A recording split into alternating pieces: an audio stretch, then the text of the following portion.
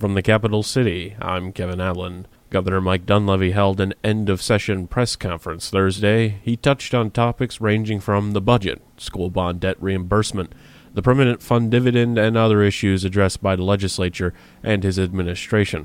This is what the governor said about the process regarding the $3,200 permanent fund dividend that was approved by the legislature. There was a couple days where we had a $5,200 potential check that was going to go to the people of Alaska. Part of it was a dividend, part of it was, quote, an energy offset. Then, we were looking at the potential of a statutory PFD, which was in the neighborhood of $4,200. And in the end, the legislature agreed upon and settled somewhere in the neighborhood of $3,200. The city and borough of Juneau is hopeful for $16 million in school bond debt reimbursement. The governor said this about that possibility. School bond debt reimbursement was reduced when we had a $1.6 billion deficit. Right now, we don't have a $1.6 billion deficit, and then in that backdrop, that's how we're going to view all of these items.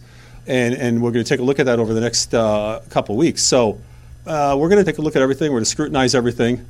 And we're going to make some decisions that we believe are in the best interest of Alaska. The governor also said his office will be reviewing all bills that have passed out of the legislature this session. Bills that were passed, we're going to take a look at those bills. A lot of bills were kind of combined at the end of the session like we normally do in this process. As time is running out, there's a hectic attempt to try and get things across what they say is the finish line. So we'll take a look at those bills to see what bills made it across, and if those bills are good for Alaska, are structurally sound, and is something that we believe that the people of Alaska would embrace. So we'll take a look at that. In other matters, Dunleavy highlighted the work done by the legislature on the issue of sex crimes. Specifically, in reference to Representative Sarah Rasmussen's House Bill 325, which passed both bodies, Dunleavy said his administration is working to help victims. We're going to continue to develop systems and approaches that will minimize as much as we possibly can domestic violence, sexual assault. Nobody should live in fear in the state of Alaska. This is another pox in our house. We've talked about this. This is another stat that we should not be proud of, that for some reason over time became baked into our who we are, that it just happens. And we reject that. We reject that. Deputy Attorney General John Skidmore spoke to the specifics hammered out in the legislation. Some of the major accomplishments that happened as it relates to crime legislation really involves the area of sexual assault and consent. If I were to tell you that right now, today, in Alaska, if somebody says, no, I don't want to engage in that sex act, that's not a crime. It takes more than that to be a crime today in the laws that Alaska has in place. But last night, Alaska took a gargantuan step forward in updating our laws. Skidmore said the legislative action brings Alaska into alliance with federal agencies and those who study the issue in depth. Skidmore said the unanimous nature of the votes in the legislature were important. When the bills finally hit the floor, first in the Senate, 20-0. Everyone agreed this should be done. And when it went to the House, 38-0. Everyone agreed this should be done. That was major. It was huge. It means that both parties must say yes. It also included a provision called rape by fraud. It means that you cannot impersonate a person known to the victim in order to obtain consent from them. You can't trick somebody else into having sex and for that to be okay. The issue of consent has been an issue close to the heart of the Department of Law. According to Skidmore, sex assault kits will now be processed faster due to the passing of the bill. Juneau Representative Andi Story spoke on Action Line regarding her vote on the permanent fund dividend amount. The legislature had failed to access the constitutional budget reserve, which would have provided an additional $650 to the $3,200 figure. The vote failed 29-11. Representative Story said she wanted to address desires to save the oil revenue windfall. I have had many people contact me in our district asking us in this time of a windfall to save some of the money. Because we know as we go forward, And I think Senator Hoffman, who also voted to not access the CBR, he was quoted as saying, well, we've been working from feast or famine, and we really want to get to a point where Alaskans can sort of count on the number. He's hoping for the 2,550, the 50-50 that we've been talking about, stabilizing that, and by keeping more in our savings and going forward. She added her thoughts regarding keeping the permanent fund stable. We had $83 billion. It's down to $79 billion based on the investment funds, and two-thirds of our revenues for our next year's budget, we're starting planning soon in July, comes from the permanent fund and the percent of market value. And so, we want to be protective of that because that is two-thirds of our revenue in planning. And so these decisions are so tough, and it's trying to make sure that we don't dive down, next year in services or permanent fund, and we try and keep it more of a number that people can count on, and it's not this up and down. Juneau Representative Andi Story commenting on Action Line. The city and borough of Juneau is considering a ballot proposition to construct a new city hall in downtown. The proposed site is at 450 Whittier Street. City staff have been seeking public input on conceptual drawings, renderings, and cost estimates. A public forum webinar was held yesterday. The city's engineering and public works director, Katie Kester, hosted the meeting. Why do we need a new city hall? Why are we even talking about city hall? And, we use the word new city hall because we're looking at building a new city hall and a new site, but really we need some TLC for the existing city hall. The current facility is over 70 years old. It's a converted fire hall, which is why there are no windows and assembly chambers, and it needs a lot of maintenance. It needs about $12.5 million to be invested into it to get another 25 years out of it. Kester said city offices could be consolidated by having a central city hall.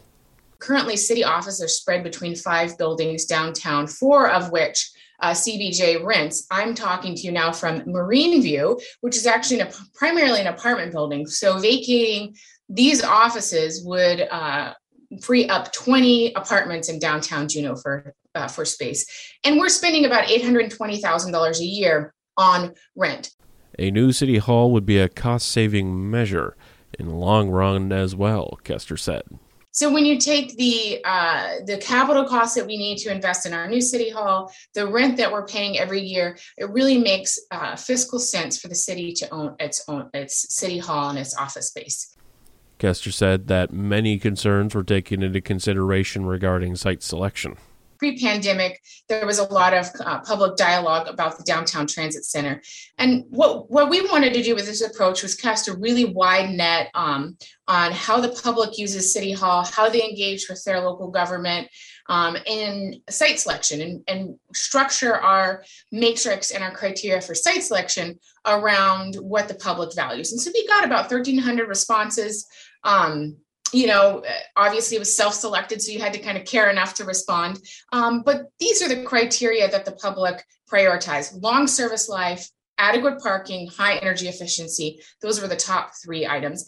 People were pretty supportive of not renting space and kind of understand what that means for the city. Kester added that many sites were considered before focusing on 450 Whittier. We were really hopeful that we would be able to purchase an existing building and remodel it, just being a very kind of efficient and green thing to do. A lot of facilities have been purchased over the last couple of years, and as you know, the city moves relatively slowly. 410 Willoughby and 400 Willoughby are 2 buildings that were high on our list that Central Council recently purchased. Bill Ray Center was also a really good candidate that we did a thorough review of. Gold Bell Building also reached out to those owners. For more information on the project and links, find the story under the news tab of KINYradio.com. Deputy City Manager Robert Barr spoke on the KINY Morning Show about the city manager's decision list in the budget. A pair of local nonprofits received support, Barr said. They had a couple of of decisions on their decision list that they hadn't made last week that they made yesterday evening, and one of those was funding for the Juneau Community Foundation. So they ended up funding them $500,000 more than last year, so a healthy increase. And they also funded 2 grants to AEYC. AEYC is the Association for the Education of Young Children. One of those grants is just for their general operations, and the other one is for the Parents as Teachers program. They did make that Parents as Teacher program grant contingent upon them receiving other grants that may substitute for city money. And Barr noted this about the flat mill rate. The final decision that they made, you already noted, the hardest one of them all was the mill rate, and they voted to keep that flat at 10.56. This year, assessments went out during the budget process, so we already know that will generate more revenue because everything is inflating right now, and house prices are one of those things. Meanwhile, COVID numbers are on the rise in Juneau, according to Barr, but there is an upside when it comes to severe cases of the disease. Unfortunately, there's kind of two sides to this particular story. The unfortunate side is that our numbers are increasing. There's no real question about that. We have a lot of COVID around town right now. The fortunate side, if you want to frame it that way, is that we're not seeing nearly as much severe disease. We're not seeing nearly as much hospital impact as we would have earlier in the pandemic with the sort of numbers that we're seeing right now, if that makes sense. The Alaska Department of Environmental Conservation are reminding boaters that it is illegal to discharge untreated sewage anywhere in the state's waters. The reminder, for both recreational and commercial boaters, states that it is illegal to discharge untreated sewage anywhere in the state's fresh waters or the marine waters within 3 miles of Alaska's shores. They said that includes dumping buckets, leaning over the rail, as well as bypassing the holding tanks of an onboard toilet, whether in a harbor, at anchor, on the fishing grounds, or well underway. Discharging sewage with less than primary treatment can result in penalties of up to $2,000. The U.S. Senate has whisked a $40 billion package of military, economic, and food aid for Ukraine and U.S. allies to final congressional approval. NATO membership is also figuring large in the issue. ABC's Alex Prochet reports. President Biden welcomed the leaders of Sweden and Finland to the White House Thursday to discuss their historic bid to join NATO. All 3 leaders called for a swift acceptance of the applications, even as Turkey's President Erdogan announced his country will oppose both Finland and Sweden joining the alliance. The 2 nations formally submitted their applications on Wednesday as Russia's invasion of Ukraine moved into its 4th month. Alex Prochet, ABC News, Washington. A California man was sentenced by U.S. District Judge Timothy Burgess to 25 years in prison, followed by 10 years of supervised release for possession of meth with intent to distribute, attempted distribution of meth and cocaine, maintaining a place for drug purposes, and illegally possessing firearms.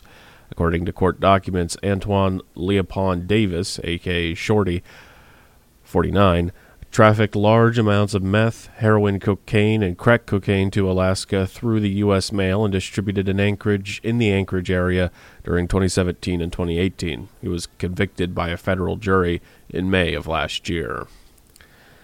A traffic stop in Wasilla led to a man eluding troopers by vehicle and foot after it was found he had an active arrest warrant. On Wednesday, a trooper on routine patrol attempted a traffic stop on a vehicle for an equipment violation, as well as recognizing the driver, Daniel Bear Rogers, 39 years old, of Wasilla, as having an active arrest warrant. Rogers failed to yield and led the trooper on a vehicle pursuit before stopping his vehicle and fleeing on foot. A wildlife trooper helicopter provided overhead surveillance, while Trooper K-9's Blitz and Lennox responded to the scene and began canvassing the area. K-9 Blitz located Rogers hiding in the woods. However, upon seeing troopers, Rogers attempted to flee again. K-9 Blitz was deployed and apprehended Rogers on the arm. He was arrested and transported to Matsu Regional Hospital, where he was treated for the dog bite and later remanded to Matsu pretrial on the charges of felony failed to yield, reckless driving, violating conditions of release on the original charge of failed to yield, and DUI. A man was rescued off a fishing vessel Tuesday after his spouse had reported a sudden stop in his texting and him last communicating that there was troubles with the amount of oxygen on board. At about 9:38 in the evening Monday, personnel at the Sector Anchorage Command Center received a request for assistance from the 68-year-old crew member's wife, who reported that her husband had suddenly stopped texting her after stating he was in trouble due to the lack of oxygen on board the vessel. Coast Guard said they made multiple attempts to communicate with the vessel but were unsuccessful. The air crew arrived on scene at midnight and found the crew member was having trouble breathing and had no access to oxygen. Communications on scene were reportedly found to be severely degraded. A Coast Guard Air Station Kodiak air crew medically evacuated the crew member from the fishing vessel on Tuesday. The helicopter air crew hoisted and transported the patient to commercial services in Cordova for further medical care. The Juneau Police Department is undertaking a project to upgrade its radio infrastructure, and the department's chief said the project will span a number of years.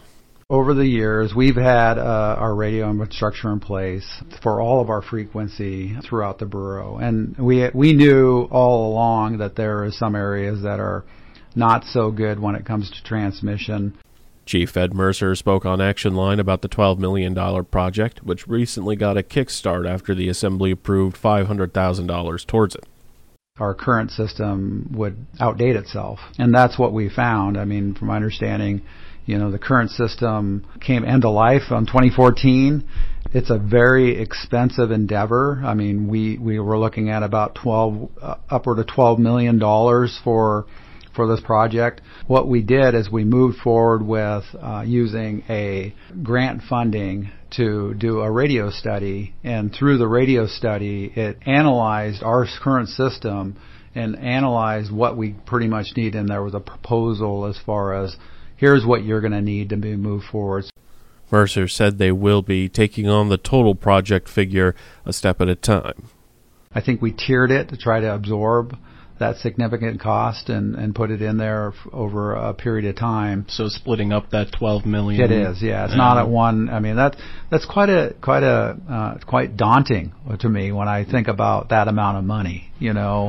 As far as putting in a radio infrastructure system that is going to last us for 20 years. So, but it'll be built over a period of time. Never miss a story or a newscast at KINYradio.com. Now you're up to date. For News of the North, this is Kevin Allen.